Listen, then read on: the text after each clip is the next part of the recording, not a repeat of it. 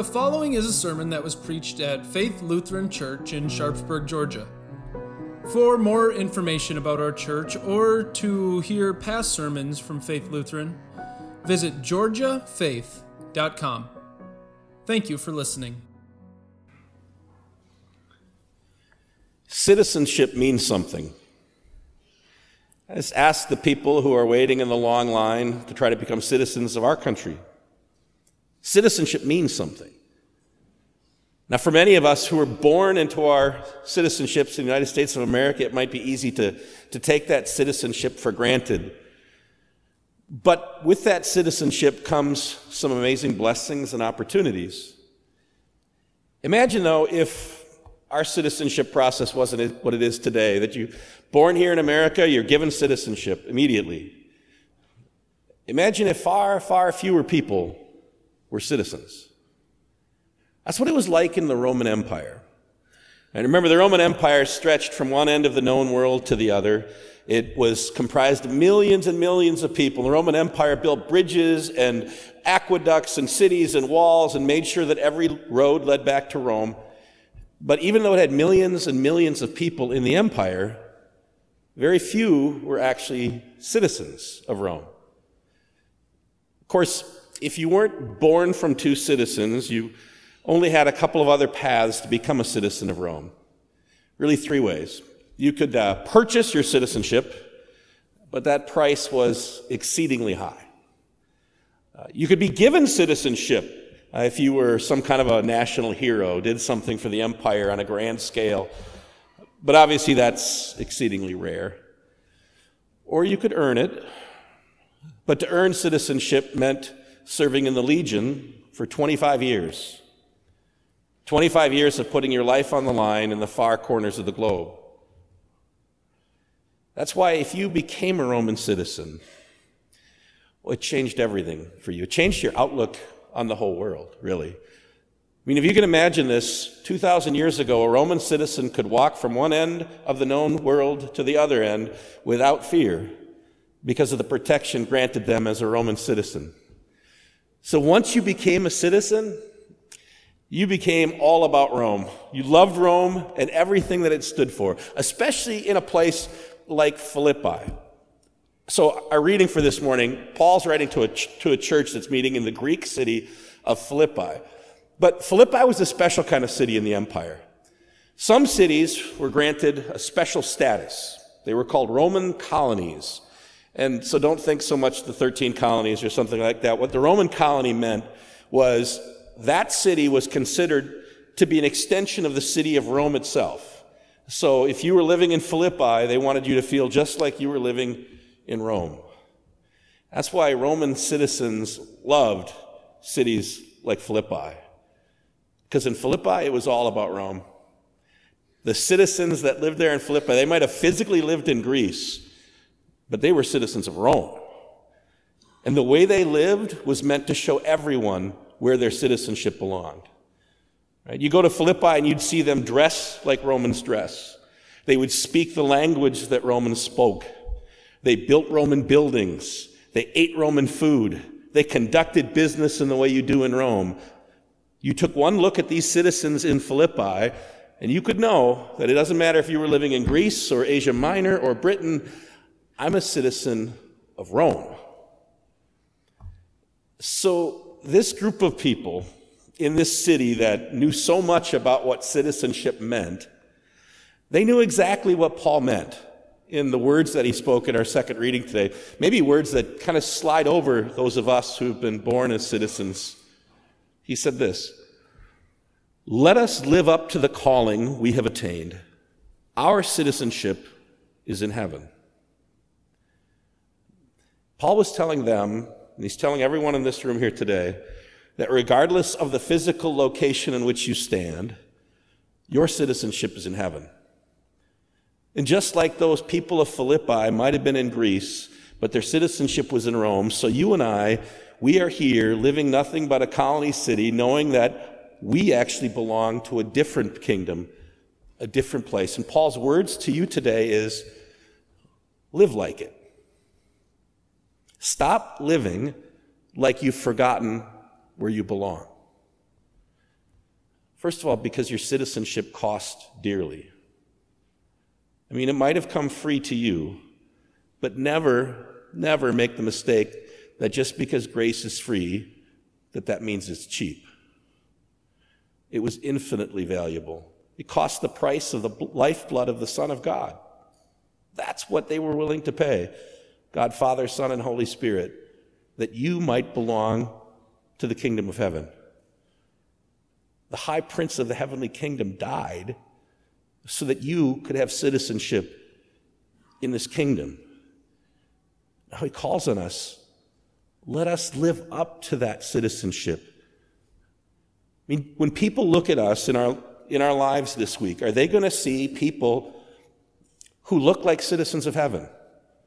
Right, in Philippi, you find the people that are wearing the togas and speaking Latin and eating Roman food and conducting business in the Roman way. You can tell they were citizens of Rome. Will people look at you this week and have no question where your citizenship belongs? We're in the season of Lent, and Lent, of course, is a time that's meant for repentance and a renewal of our faith. So this week, I want to encourage you to think about it this way. What does it mean to live as citizens of heaven in your life this week? Whether you're talking at work or at school, in your home, at your job. Will you speak the language of heaven? Or when you talk, will it just sound like the language of this world? What about in your home? Will you love your spouse like a citizen of heaven? That means loving them, giving them what they need, what they want, worrying about their hopes, not yours. Are you willing to love them like a citizen of heaven, where that love is all about them and not about you? Are you willing to hold tight to the family God's given you, living like a citizen of heaven?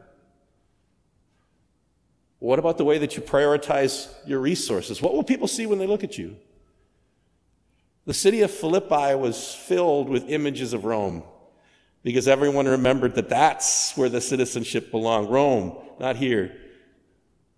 If someone looks at your life this week and sees what you do with your resources, would they see you building things that are a testament to the fact that you are a citizen of heaven? Or will it look more like you're tied to the kingdom of this earth? I mean, what we do with what God's given us, that could speak volumes about our citizenship. And Paul tells us today, let's stop living like we've forgotten where we belong. We are citizens of heaven. What about even your schedule? The time you spend, right? Are we going to live like citizens of heaven and recognize that being here in God's house, this is the light we need, this is the air we breathe? I mean, I commend you today. You're here in the middle of thunderstorms. You're making a good choice today. That's excellent. But we all know the way the world would pull at us and tell us that, well, I'll go to church if I have time for it. I'll go to church if I'm not busy doing other things. Of course, the world wants you to think of church as being moderately important, but not citizens of heaven. Citizens of heaven know in this place, it's the air we breathe. It's the light we need for Jesus to bring us closer and closer to him. So how are you going to use your time this week to bring your family closer to Jesus? Sometimes living as a citizens of heaven means setting aside the distractions and saying, I will be in God's house. I will be in God's word, because this is what citizens of heaven do. You know, Paul reminds us that when we make those decisions, when we live as citizens of heaven, it's not just to give God glory. It's not just about our personal life. It's also about the people around us. Listen to what he writes.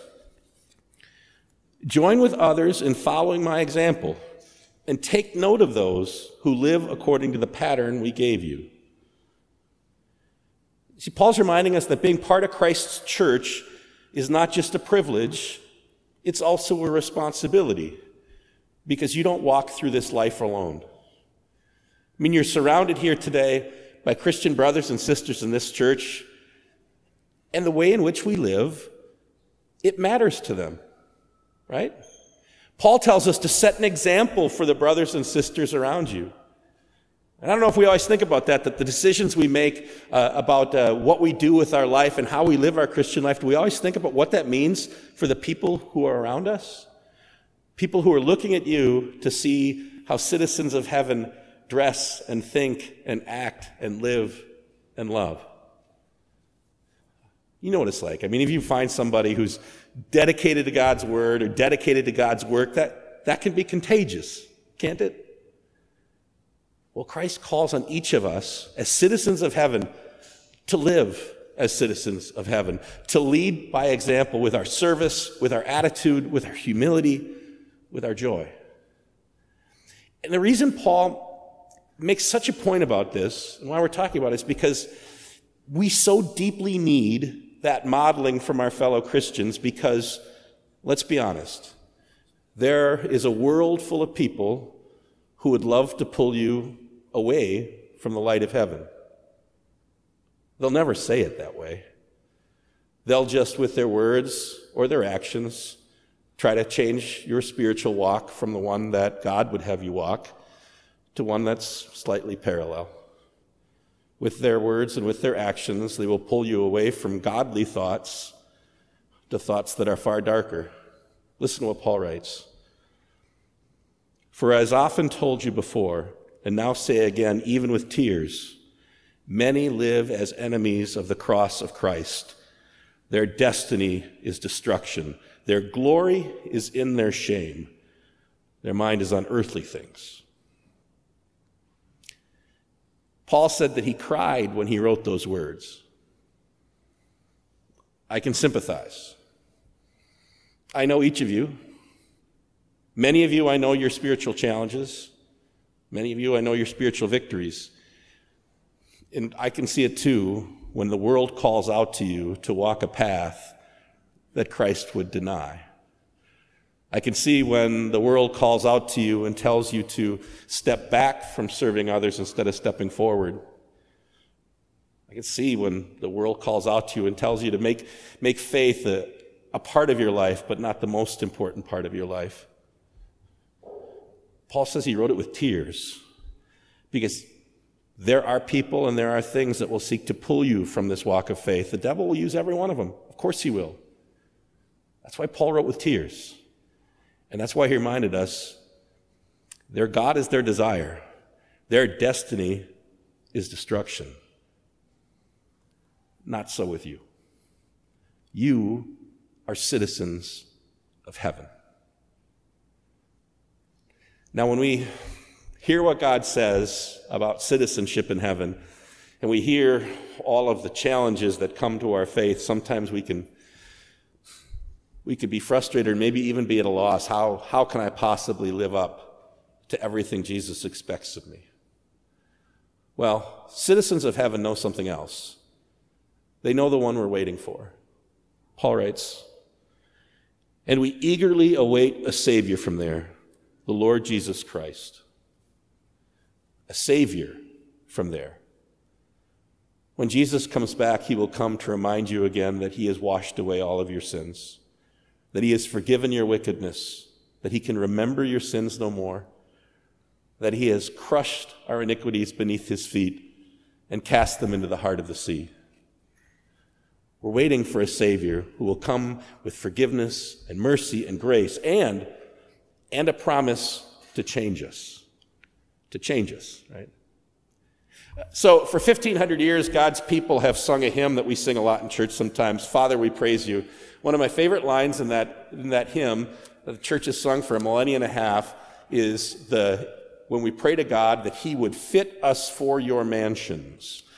Right? It's the picture that Jesus says he's going to go prepare a mansion for us in heaven. And the prayer of the church is, Lord, make us fit your mansions. That's completely upside down to an earthly view, right? On earth, what do we do with our mansions? We build them to suit us. Paint over the pink wallpaper and replace the carpet. I want to take that wall out. We make our mansions fit us. God says the opposite happens when we go to heaven. He's going to make us fit the mansion that he's prepared for us. He's going to make us into the people that he's called us to be, the people we've always wanted to be, because our citizenship is in heaven. Listen to what he says. By the power that enables him to bring everything under his control, he will transform our bodies so they will be just like his glorious body. He's going to make us just like Jesus. He's going to make you holy in all the ways we are not right now. He's going to make you a perfect citizen of a kingdom. He's going to fit you for that mansion.